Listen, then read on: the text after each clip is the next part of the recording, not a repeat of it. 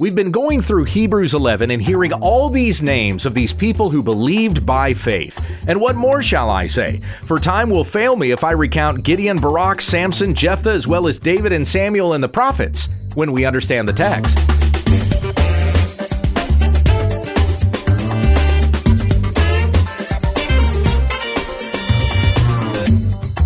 This is When We Understand the Text, a daily Bible study in the Word of Christ, that men and women of God may be complete, equipped for every good work. Tell your friends about our ministry at wwutt.com. Here's your teacher, Pastor Gabe. Thank you, Becky. We're back to our study of Hebrews 11. I'm going to pick up today in verse 32 and read to the end of the chapter out of the Legacy Standard Bible. Hear the word of the Lord. And what more shall I say? For time will fail me if I recount Gideon, Barak, Samson, Jephthah, as well as David and Samuel and the prophets, who through faith conquered kingdoms, performed righteousness, obtained promises, shut the mouths of lions, quenched the power of fire, escaped the edge of the sword, were made strong from weakness, became mighty in war, put foreign armies to flight. Women received back their dead by resurrection, and others were tortured, not accepting their release so that they might obtain a better resurrection. And others experienced mockings and floggings, yes, also chains and imprisonment. They were stoned, they were sawn in two, they were tempted, they were put to death with the sword. They went about in sheepskins, in goatskins, being destitute, afflicted, mistreated, of whom the world was not worthy, wandering in desolate places and mountains and caves and holes in the ground. And all these, having gained approval through their faith, did not receive what was promised, because God had provided something better for us, so that apart from us, they would not be made perfect. I hope you've been enjoying this slow plod through Hebrews 11 as we've been strolling through the hall of faith. But I hope to finish up this walk by tomorrow, God willing. We are coming down to the end of this list of names. Yesterday we considered Israel marching around the walls of Jericho 7 times, letting out a shout in the blast of the trumpets, and the walls came a-tumbling down. Verse 31, by faith, Rahab the harlot did not perish along with those who were disobedient after welcoming the spies in peace. And what a great story that is. A woman who was a prostitute living in a pagan kingdom, and yet she helped the spies who came in and followed their instructions so that when Israel came against Jericho, she and all of her household were spared. We can even see from the archaeological evidence of Jericho that has been dug up, a section of wall that remained, which was surely where Rahab's house was. When the walls fell, her house remained. And God not only spared her the judgment that came against Jericho, but he redeemed her. This woman who was a prostitute wed a Jew and became an ancestor in the line of the Christ who would come. How amazing a story is that? And if God can forgive Rahab, then surely he does forgive you and me by faith in Jesus Christ. All of these names that we have been reading about here in Hebrews have been examples of faith, that we would have faith as they had faith, and that we gain approval through faith. That's said at the beginning of Hebrews 11, and it's said at the end here. You probably noticed that phrase come up again in verse 39. So we who believe by faith, our sins are forgiven. We are justified. We have fellowship with God and are fellow heirs of his eternal kingdom. Christ is the Messiah, and that has been established in the book of Hebrews from the very first chapter. He who died, rose again, ascended on high, and is seated at the right hand of God. And how will we escape if we neglect so great a salvation? So hold fast to the truth of this gospel that has been proclaimed, which you have heard, and hold fast to the end. We've been reading about men and women who did just that. They believed God, and it was credited to them as righteousness. The first name that we saw in Hebrews 11 was Abel, and then Enoch, and then Noah. And then we read about Abraham, Isaac, Jacob, Joseph, Moses, Joshua and the Israelites, Rahab. And verse 32, what more shall I say? For time will fail me if I recount Gideon, Barak, Samson, and Jephthah. These are judges, all of those names in the book of Judges. Gideon, of course, you know the story of Gideon. He with his sheepskin, his fleece, he did not believe God when God appeared to him and said that he was going to lead an army against the Midianites. And so, to prove that Gideon was in fact going to be successful against the Midianites, he laid out the fleece. And he said that if you are truly with me, then let there be dew in the fleece, but the rest of the ground be dry. And so sure enough, he gets up the next morning and he wrings out the fleece. But then he goes, well, yeah, maybe I had that backwards. Let's go the other way. Let's have there be dew on the ground, but the fleece be dry. And then the next morning, that's exactly what he received. God was patient with Gideon, though he was stubborn and kind of cowardly. But he ends up leading this army of 300 men and defeats hundreds of thousands. One of the most popular stories in secular culture is the story of the 300 Spartans. They've even made movies about this. There's been several movies about the 300 Spartans. They went up against the Persians, wasn't it? But they all died. The 300 Spartans died. Though this is considered to be like this riveting, inspiring story, they all died. Gideon didn't lose a single man. And they defeated hundreds of thousands with just 300. Gideon and his 300 soldiers. Of course, this was all the work of God. God had whittled it down to 300 soldiers so that when they were successful, the glory would go to God and not to man. But still, how incredible a story that is, and all the glory to God. But we don't make movies out of that story. Everybody seems to be enamored by the 300 Spartans. And I really think that God allows that so that he demonstrates the foolishness of people. You would rather have what you believe to be a heroic tale of these Spartans who all died in battle. You would rather have that than hear about the glory of God that's demonstrated in Gideon's 300. Now, Gideon disobeyed God. In fact, all these names, every name that we're reading about here disobeyed God. We read about how Moses disobeyed God and wasn't allowed to see the promised land. Even Gideon disobeyed God. Barak, Samson, Jephthah, all of the judges disobeyed God. Their flaws are highlighted, and they seem to be getting worse and worse the more that you go through Judges, because what the digression is being demonstrated there in the book of Judges is that the people did what was right in their own eyes. There was no king. Everybody did what they thought was right. That's a continuing thing that comes up in Judges. So every judge was flawed, but they're still commended. Even here in Hebrews 11, they're commended because they had faith. Gideon had faith, even put his life on the line because he believed God.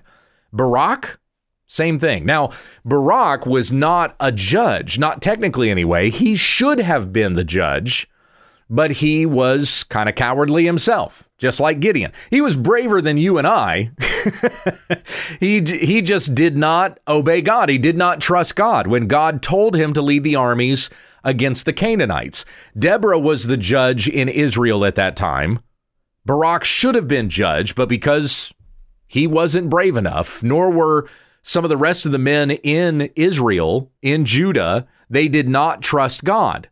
And so God put a woman as judge over them to shame them. And Deborah even said, she told Barak that because he won't trust God and he was asking Deborah to lead him by the hand into war, Deborah said, God is going to give the victory to a woman and not to you.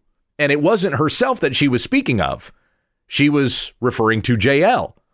Jael, the stay-at-home wife, who ended up nailing Sisera's head to the ground. And so the final blow was dealt by a stay-at-home wife. Don't mess with stay-at-home wives. Instead of Barak, he did not get the glory for that battle. The glory went to a woman. Now, God used Deborah and Jael to shame the men because they were not listening to the Lord. And so women got the glory as a result of that instead of the men. But if Barak had been the brave one, then he would have surely been the judge, because all of the judges, except for Deborah, were also military leaders. Now, Deborah did not fight in war. She led Barak to the place where he was going to come up against the Canaanites, but she herself did not take up arms and lead the army against the Canaanites. He said that he wouldn't go unless Deborah went with him, and she went, but she did not fight in the battle. The battle was led by Barak, and that's why he gets the credit here in Hebrews 11 for being the hero of faith and not Deborah. It's kind of strange as we got this short list of judges. This isn't all of the judges in the book of Judges, but why is Barak mentioned and not Deborah? Because Barak put his life on the line and she did not. That's what all of the judges have in common. Every one of them were willing to risk their lives in obedience to God. They believed God by faith.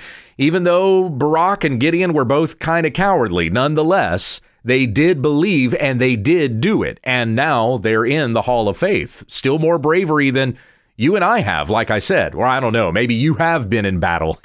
You have seen those things before, but most of us probably wouldn't have the courage that Gideon and Barak did.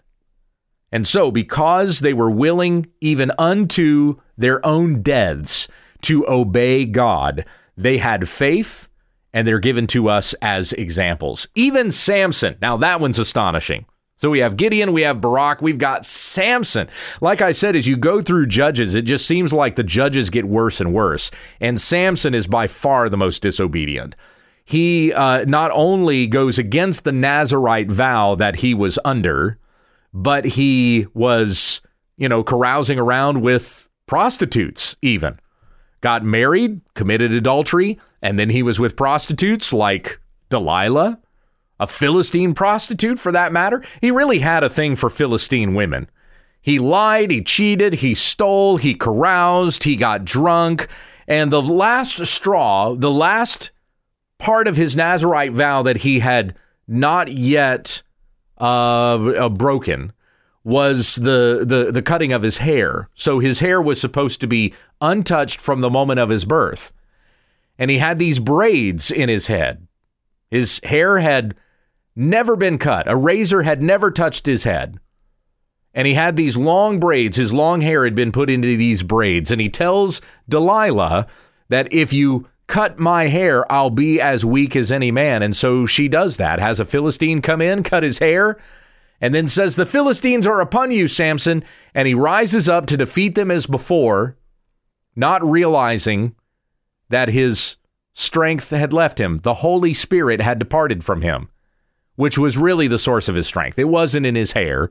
It was God who was with him. But the Holy Spirit was not with him anymore, abandoned him because of his continued disobedience. And he was given into the hands of the Philistines, who gouged his eyes out. They put him on a mill. They worked him like a mule.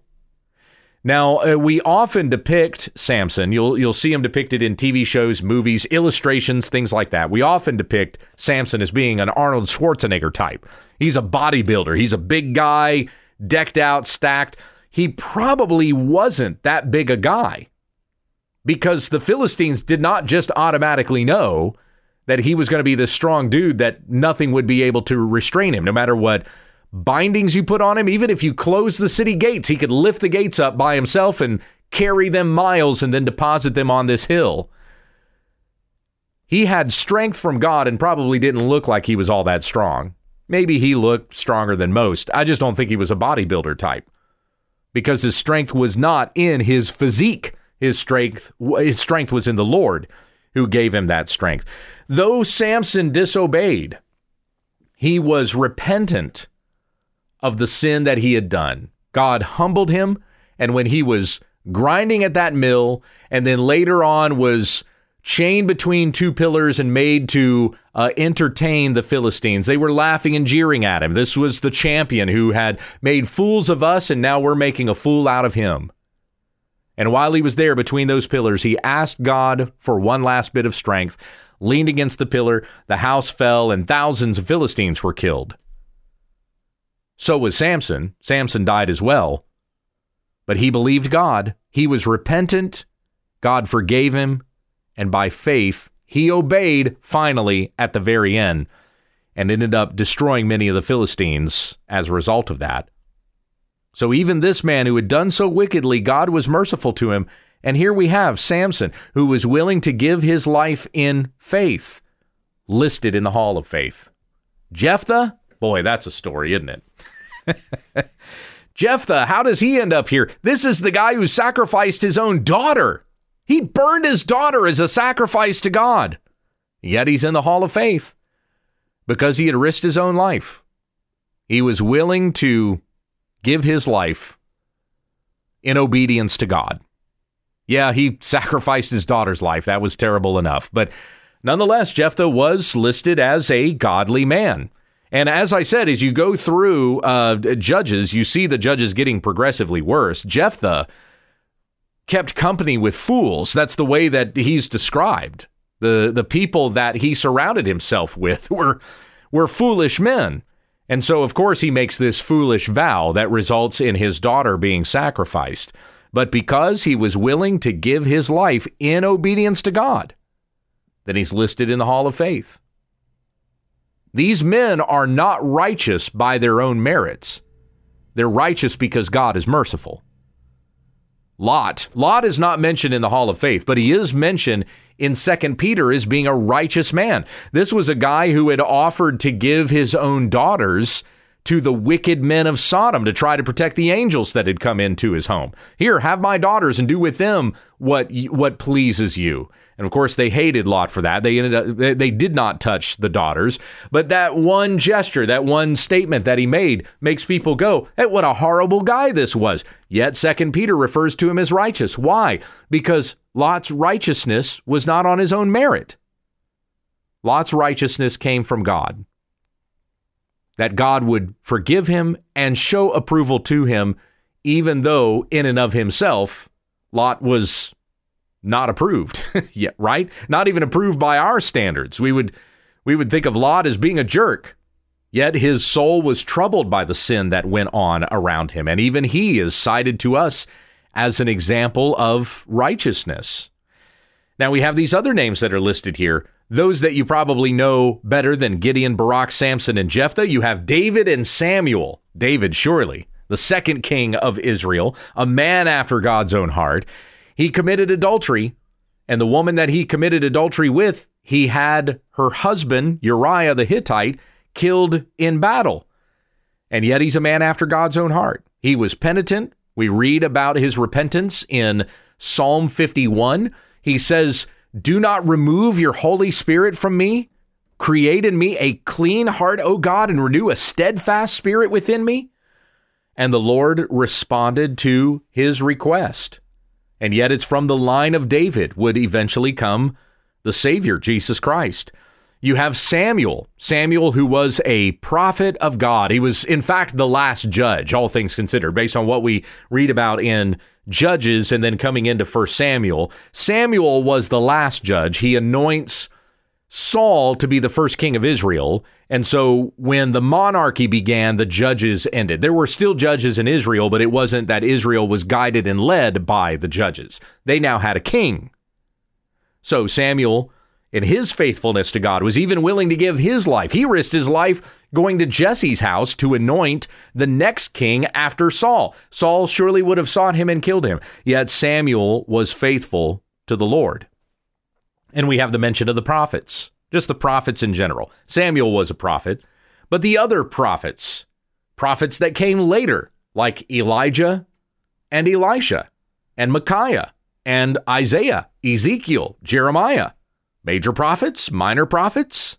You know, the only reason we call them major and minor prophets isn't because of rank of importance. It's because Ezekiel, Daniel, Isaiah, and Jeremiah, they're the longest prophets. That's why we call them the major prophets. Then the rest of them are a little bit shorter, so we call those the minor prophets. That's the difference between those. But anyway, so you have the prophets that are listed here, and these men also willing to obey God even to their deaths, or willing to give their lives, risk their lives in obedience to God. Now the last thing that we end with there in verse 32, and the prophets in general, right at the beginning of verse 33, who through faith conquered kingdoms. That has to be in reference to the kings, and specifically the 8 righteous kings in Judah. There were 40 kings between the northern kingdom, Israel, and the southern kingdom, Judah, but there were only 8 who were righteous, and all 8 of them reigned over Judah. That was Asa, Jehoshaphat, Joash, Amaziah, Azariah, Jotham, Hezekiah, and Josiah. There's the 8 righteous kings for you there. But through faith in God, they conquered kingdoms. They performed righteousness. They obtained promises. They shut the mouths of lions. Now, surely that's Daniel in the lion's den, right? Quenched the power of fire. That's Shadrach, Meshach, and Abednego. They escaped the edge of the sword. They were made strong from weakness. Even the Apostle Paul would qualify for that. 2 Corinthians chapter 12, where the Lord says to him, "My grace is sufficient for you, for my power is made perfect in weakness." Now, I think this is an Old Testament reference here in verse 34, but nonetheless, you could say that Paul qualified for that as well. He was made strong from weakness. They became mighty in war. They put foreign armies to flight. And all of this by faith. These are our examples, that we would believe as they did, and by faith in God, by faith in His word, we believe what the Bible says is true. We believe what the Bible says about Jesus. And by faith in this, we are saved. Not by faith in television Jesus, not by faith in ad campaign Jesus, by faith in the biblical Jesus. Your sins are forgiven, and you have everlasting life. Heavenly Father, thanks for what we are reading here, and may we hold fast to these truths all the more in our lives. We're not looking to people outside the Bible to give us their interpretation so that we find what fits best with the way that I want to live my life. Our lives are changed by the Bible. We don't change the Bible by our lives.